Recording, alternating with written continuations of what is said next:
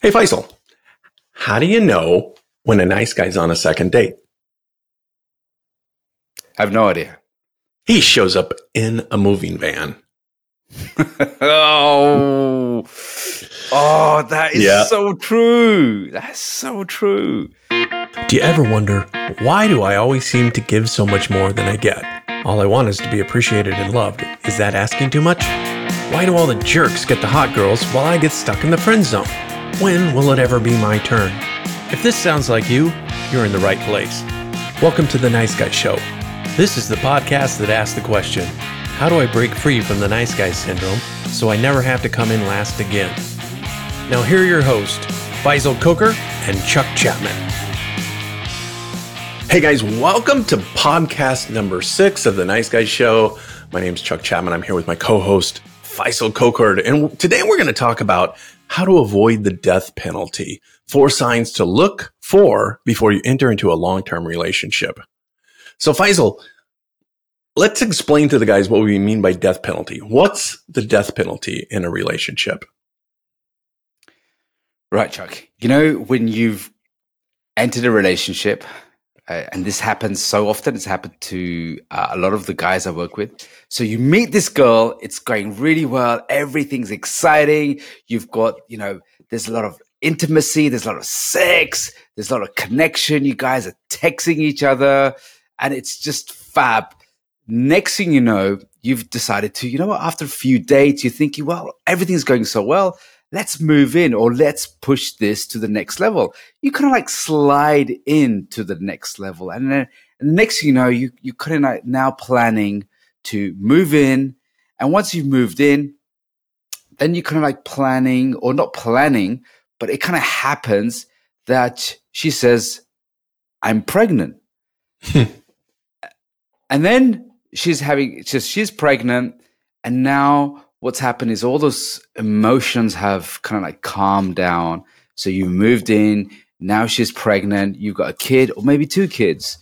And then what's happening is the things that you didn't look out for start to surface. You start to find different things about each other you cannot stand. You hate each other. And then years and months and years pass. And then what you've discovered is you hate each other. It's foul. It's toxic. It's unbelievably what I call a problematic relationship. And then you discover you've had kids with her. You've maybe even got married. Have a mortgage together, have a house together, your finances, everything's so intertwined. And what I mean by the death penalty is you guys are forever together, until the kids are, much older. You've raised the kids.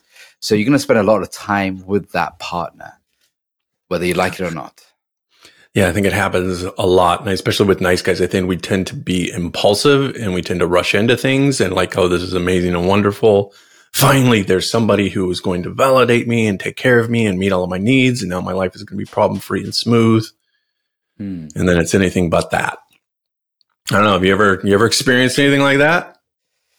Well, all my relationships used to begin with like a Formula One car, right into the first. That's it. Off you go. As soon as I got the flag is waving, boom, I'm in the relationship, and it's fast attachment. And you know what they say about fast attachment? It's a recipe for disaster. It's like you're going around the corner way too fast, and you're going to crash. Right. So I did that a lot. Yeah, I think, again, like a lot of nice guys do that. I know I have done that multiple times in my life where as soon as I find somebody who shows me the least amount of intention, I fall in love, that it just takes a little tiny bit of like, ooh, I think she likes me. And then I'm like head over heels. I'm buying flowers and engagement rings and cars and, all of those kind of things that we tend to do as a way to shower and love bomb the person that, we are infatuated with. And then ultimately, you get into a relationship with somebody like that and you realize that you don't really even know them. I remember my first wife and I, we met, and within 2 months, I think we were engaged. And then within another 6 months, we got married, and that marriage lasted, 20 years, but it was a lot of hell. And ultimately what happened was, I think we both figured out we were in, sentenced, essentially to the death penalty. And then as we got out of that relationship and I started moving towards, the next thing I did was I just repeated the same thing right after that. But finally, I got my shit together and I was like, okay, I can't continue to do the same thing over and over again and expect different results. And that's when I really started kind of taking a look at myself and understanding how I showed up in relationships and how I would become obsessed with somebody as opposed to like really be in love with them. I found myself being in love with who I thought they could be versus being in love with who they really were.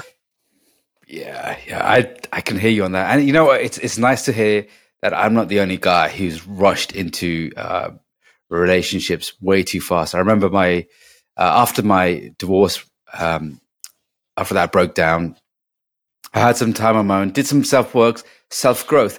But even when you've done some self-growth and self-work, what happens is you cognitively grow, but you haven't embodied all the lessons yet. So there I was thinking, okay, I've done a lot of work. Now I want to get back into dating, go back into dating. Met this really cute girl. Things are going well. And I'm thinking, okay, cool. She's into personal development. I'm into personal development. This is great. And then one thing led to another. And then a few months later, she's moved in. I'm like, how the hell did that happen? Oh, I know exactly what happened. She was going through some challenges. I said, why don't you just move in? It just makes it easier. You can save the money on rent. Just move in. It's a logical step, right? So next, she's moved in. And for that one, I was lucky. The growth work I had done was that I was able to exit the relationship much sooner than I did before.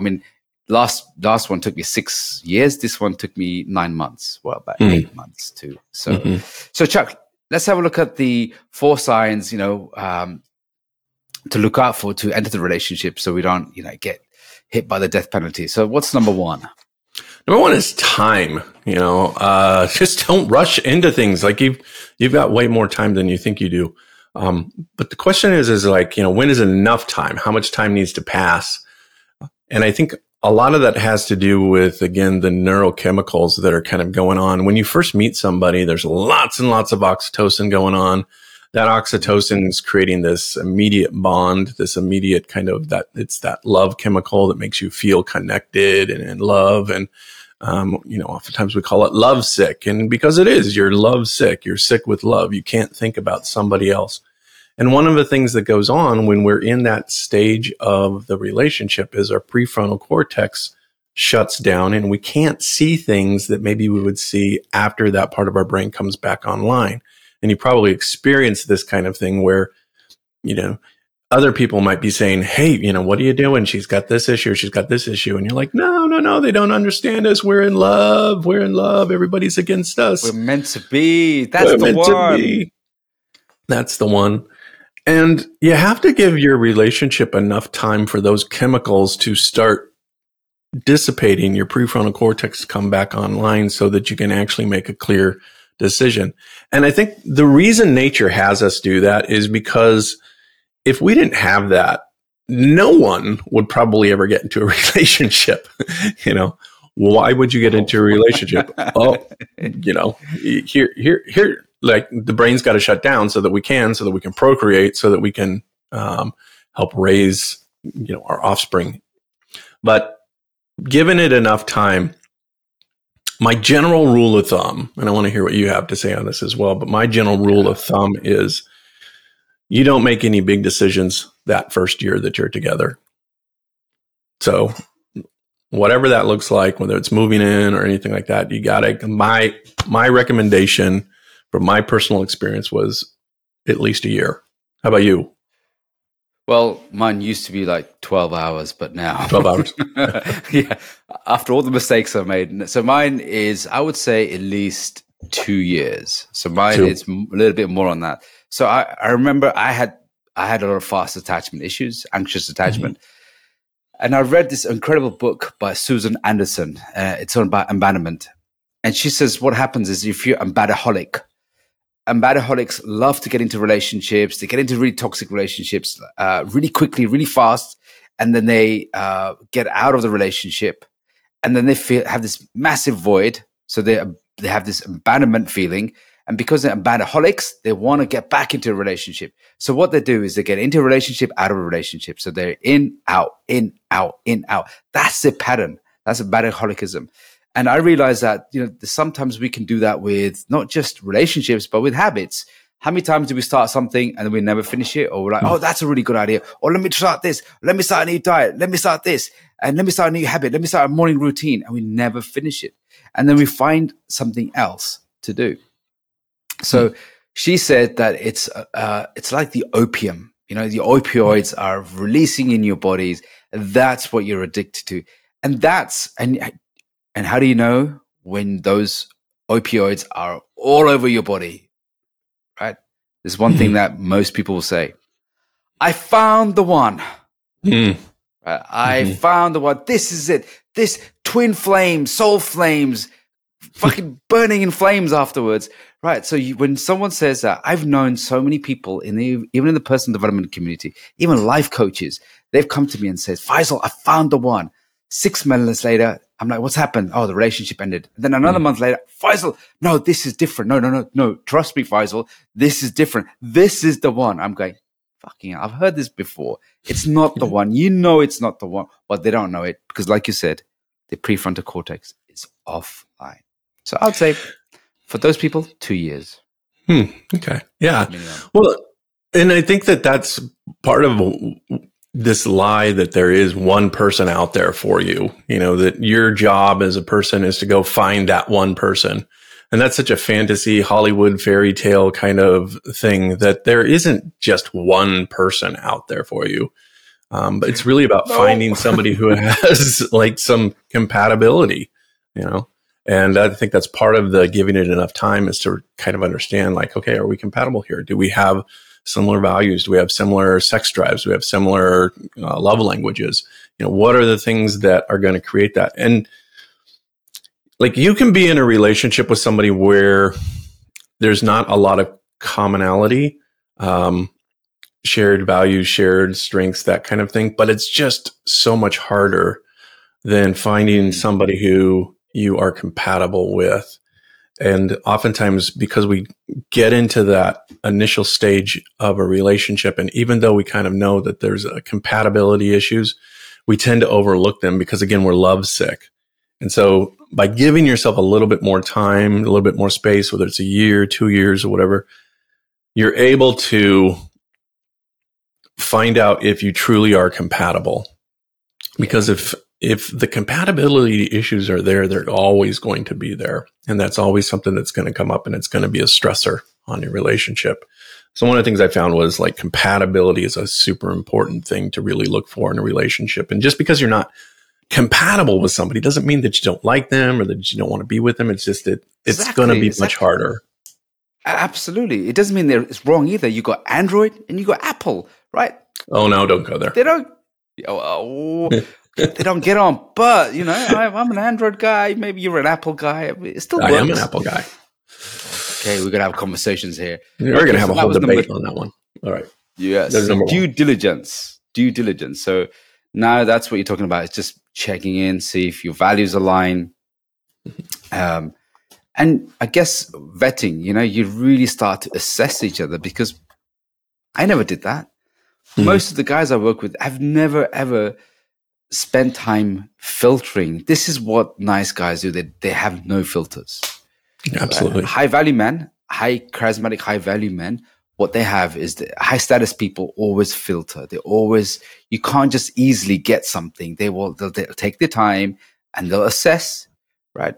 Here's the difference between a nice guy and a high value man. Nice guys go out on dates to impress. High value, high status people go out to assess. I like that. Difference. That's a huge difference. Most guys that I know will spend more time researching a lawnmower that they want to buy. They're buying, doing web searches, looking, comparing, shopping, all that kind of stuff. They'll spend hours and hours and hours looking for the right kind of lawnmower. Whereas with a woman, it's like, oh, she likes me. Okay, that's good enough.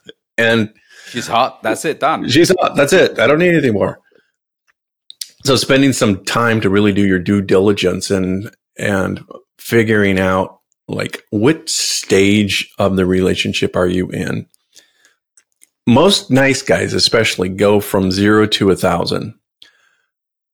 What I liken it to is like if you had a business you were running, let's say, and you had a position open, and let's call this position future life partner. All right. So what you're doing on datings, like you said, is you're assessing. So you're going out and you're basically doing job interviews, right? Okay. Is this a person who might be somebody that would fit into this position that I have open? So what you do then is you find somebody and you say, okay, well, let's test this out for 90 days. And when you get hired, at least in the US, you get hired generally for 90 days, and that's a trial period. And then after 90 days, well, then you become an employee, and that's when you get benefits and that kind of thing. Most of us will run into a relationship, and the first thing we do when that first 90 days is we give her all of the benefits. She moves in with us. She's on our insurance plan, all those kind of things that we tend to do. But that first 90 days is really just a trial period. Then you go into the second phase, which is, okay, boyfriend, girlfriend, or committed relationship. Okay, I'm going to try this out. So we stay together for 6 months, a year. And then it's like, okay, you've been doing a really good job. Let's promote you to fiance. And now in fiance, we spend a year or so as we're planning the wedding and getting together. And then finally the day comes where you get the position of future life partner. That's not what most nice guys do. Most nice guys go from, you're the first person that the first applicant, you show me some attention, and here's a wedding ring. Yeah, it is. I think they carry one. I think there's a nice guy shop or something with all the flowers, the wedding rings, everything, moving stuff. Yeah. But Chuck, there's one problem nice guys have. What's that? Right, actually, there's two problems, right? Okay. They don't have enough applicants applying. Right. So any application that comes along, they're like, you know what? I'll just settle for this. Yep. That's a problem. And because they're thinking, well, I don't know when I'm going to get a next application or an applicant, so I might as well just make do with what I have. So they settle. Have you ever settled? Oh, sure. Yeah. It's sometimes it's easier, right? It's like looking for a partner can be, hard work. You're going out on all these dates. You're meeting all of these people, and it's really easy to just kind of say, all I really want is somebody that can just like hang out with me and, Netflix and chill. And so we'll settle for the person that, comes along and, like, okay, like this is it. First person, like I said, who shows me just the slightest amount of attention. That's generally who I fall in love with. That's it. And, let's talk about number 3. It. All right. So number 3 is conflict resolution, right? Now, I don't know about you, but a lot of nice guys are conflict avoidant. All we want is peace, keep it all smooth, just problem-free life. When I have that, that's when I'm at my best. I don't want my nervous system to be anyway rattled. I just want peace. But life and relationship is anything but other than having dramas and conflict and all of this stuff in it. When I meet a guy who tells me he's been in a relationship for a period of time and that they've never had conflict, that to me is a red flag. Because if you're not having conflict, then you're probably not really talking about your needs and their needs. You're probably just kind of going along to get along. I know that that's what I did for many, many years. In fact, I sort of prided myself like I would be in a relationship. In my first marriage, we were married, and the number of times we actually had conflict, I could probably count on one hand. We didn't do conflict well. We avoided it. We stuffed it down, and all that happened then was we had all of these resentments that built years after years because we were never able to talk about what our needs were because we're afraid of the other person's response. We were afraid of conflict. And so did you just hold back then? Did you like, you know what, there's something I want or I'm not happy with. You just kind of buried it down. It's like, okay, my needs aren't important. And I think, again, that's a nice guy tendency, is to say, well, okay, I might need this, but it's not important. And I don't want, if I assert myself and I say, hey, this is what I want, she tells me no, that's not okay, then I feel rejected. And I go back into that, place of lower self, that butthurt place.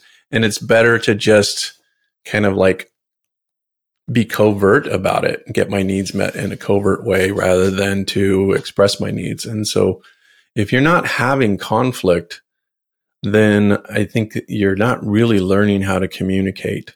And that part of communication is truly having conflict and working all the way through that conflict on the other side of the conflict so that you can resolve it. And then you can realize, okay, we can have conflict and resolve it. Nice guys are terrified that if there's conflict, their needs aren't going to be met and that the conflict will never resolve and that they will feel like they're on the losing end or the short end of the stick always. When I think about conflict, that's what I used to think about. Okay, if I'm going to get into an argument with someone, it's going to be, I'm thinking worst case scenario. When every time I was confronted with a conflict, I'm just thinking the worst case scenario. I'm not even thinking about, actually, you know what, there might be a resolution. We can resolve this. And it's part of the process. All I'm thinking, oh my God, this is it. This is the worst thing now.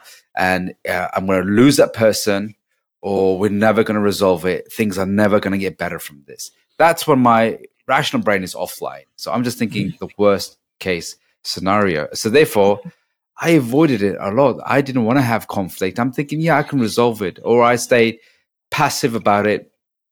Or even worse was I used to get, sulk and get butthurt about it and not actually address the situation until the resentment got right to my roof, and then like a volcano, it exploded. Yeah. Then everything came out very clumsily, very raw, very hurtful, very painful. And that's what happens when you just keep all of that inside, right? Absolutely. And I think that I will oftentimes ask my clients, like, what did your dad teach you about relationship? What did your mom teach you about relationship? What did your dad teach you about conflict? And most of the time, the answer is something like, well, nothing, or that, conflict is bad, something along those lines. And I'll just say to them, look, this isn't your fault. Like, nobody just taught you how to have some conflict and how to have, basic communication skills. And there's a lot of really great resources out there for learning to have conflict. One of them that I like is the Imago dialogue. And the other one that I like is called nonviolent communication. And those are things you guys can look up. But those are two communication skills that get you into a certain process where you can work through conflict the whole way and create more confidence in the relationship because you're able to resolve the conflict. Yeah, and we do need conflict, because I remember only a few weeks ago I had a conflict with my sister, and the kids were there. And we all sat down and we just did not get on. And my kids were there. And I said to him, look, listen, I want you to stay and be present. And I want us to be able to move through this. Let's move through it. It doesn't mean that we have to avoid it or you have to step away. Because I remember in my childhood, when there was conflict, kids go away or, don't get involved. Whereas this one was, I involved the kids only in this circumstances, and we've all worked through it. And they were able to express, they were able to understand, it got heated for all of us. But what happened was the repair. And that's the most important thing. And I remember you saying this as well in our discussions before. It's not just that we have the conflict. It's the fact that we have the competency, ability to repair, which is so key. Absolutely. I always say shit happens. It's how you clean it up that matters. Oh, thanks for that. Yeah. All right. Let's talk about number 4, growth. What do we mean when we say growth?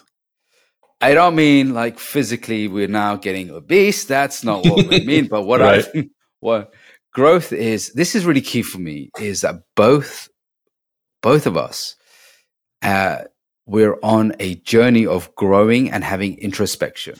Now, there used to be a lot of times when I used to hear the feminine narrative, women are much more emotionally advanced. Yes, they are emotionally advanced, But nowadays, I don't think they're necessarily more growth oriented more than men. I think that gap is definitely closing.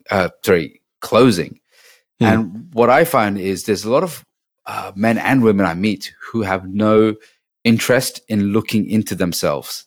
They have what I call a closed mindset. So what's important to me is when I meet a person, if I get into a relationship with any woman, men, even if it's intimate or non-intimate, they have the capacity to have a look at themselves, question themselves, challenge themselves, ask questions, and not be very closed-minded, butthurt about it, and ignore everything, bury under the hand. So that's what I mean by growth. Mm-hmm. Great. Yeah. Growth is so important. It is a need that we all have. It's an emotional need. We need to grow. If we're not growing and changing and expanding, then what we're doing is we're shrinking back. We're atrophy. We're dying a slow death. So if you're not growing in your relationship in the same way that you're growing in yourself, then all that's going to happen is it's just going to become kind of stagnant. And that's why conflict, actually, going back to conflict, is kind of a good thing because it helps you grow. You can't grow. When we think about what grows in a stagnant pond, like little tiny things, right? Versus a raging river, there's salmon and big fish and whatnot. That growth requires stretch, which requires tension, which nice guys hate. But the willingness to have that is going to help you grow in the relationship. One of the things Robert always says that I love, he says, relationships are a personal growth machine. You will learn more in a relationship about yourself than you will outside of a relationship. And I think that's absolutely true. That is so true. And just thinking about how much growth I've done, not just in intimate relationships, but all kind of relationships, especially when you're with someone who's strong. When you're confronted with someone who's strong, because I know a lot of nice guys, we want to keep away from strong people, but strong people are the one who will challenge you and question you. And that's the part that a lot of, especially nice guys, we hate feedback. We hate to be looked into because, we have this shame fracture, I call it. There's something wrong with me. And every time there's a conflict or every time there's an opportunity to look into ourselves, oh my God, my flaws will be discovered or things that are wrong about me will be out in the surface. And I don't want that. And that's some of the times why I see nice guys don't want to do full deep work as well. Absolutely. Yeah. So those are the 4 signs: time, due diligence, conflict resolution, and growth. Those are the things to kind of look for. Give yourself some time, do your due diligence, learn how to have conflict, and then learn how to grow and allow yourself to expand and change in the relationship. So Faisal, what should some of our listeners do if they find themselves in situations like this that, maybe they're headed for that death penalty? My advice is do some due diligence. Like you're spending hours on a mono, right? Buying stuff. Like I spent hours trying to find this webcam, how amazing it is. I did a lot of due diligence. Let's spend the same time about every step you take. And I see this, guys who are just before getting married, they don't spend enough time on themselves, on the relationship. So my advice is take your time, invest time and also money. Get additional help. If you're going to get married, I highly recommend look at couples therapy. And people say, why have couples therapy? I'm like, hey, prevention is better than cure. Chuck, how about you? Absolutely. And, that's the thing is that people enter into couples therapy when the relationship is usually too far gone. When you need to enter into couples therapy is at the beginning so that you can learn new skills and you can learn those communication skills. So I think taking the time, again, to invest in yourself, invest in your relationship, learn how to communicate. Get some tools, whether it's Imago dialogue or if it's nonviolent communication or even if it's something else, Gottman, something like that. But take some time, invest in yourself and in your relationship because there's a good chance nobody really taught you how to have a relationship. It was just modeled for you and probably not modeled in a way that was necessarily a good way. Right. So we're going to talk just quickly about our next program. And I think it's going to be really interesting. It's going to be a little bit different because for those of you that don't know this, Faisal is in an open relationship and I'm in a monogamous relationship. And we're going to talk about the benefits of monogamy versus open relationship. We're going to have maybe a little debate, which is better, an open relationship or a monogamous relationship.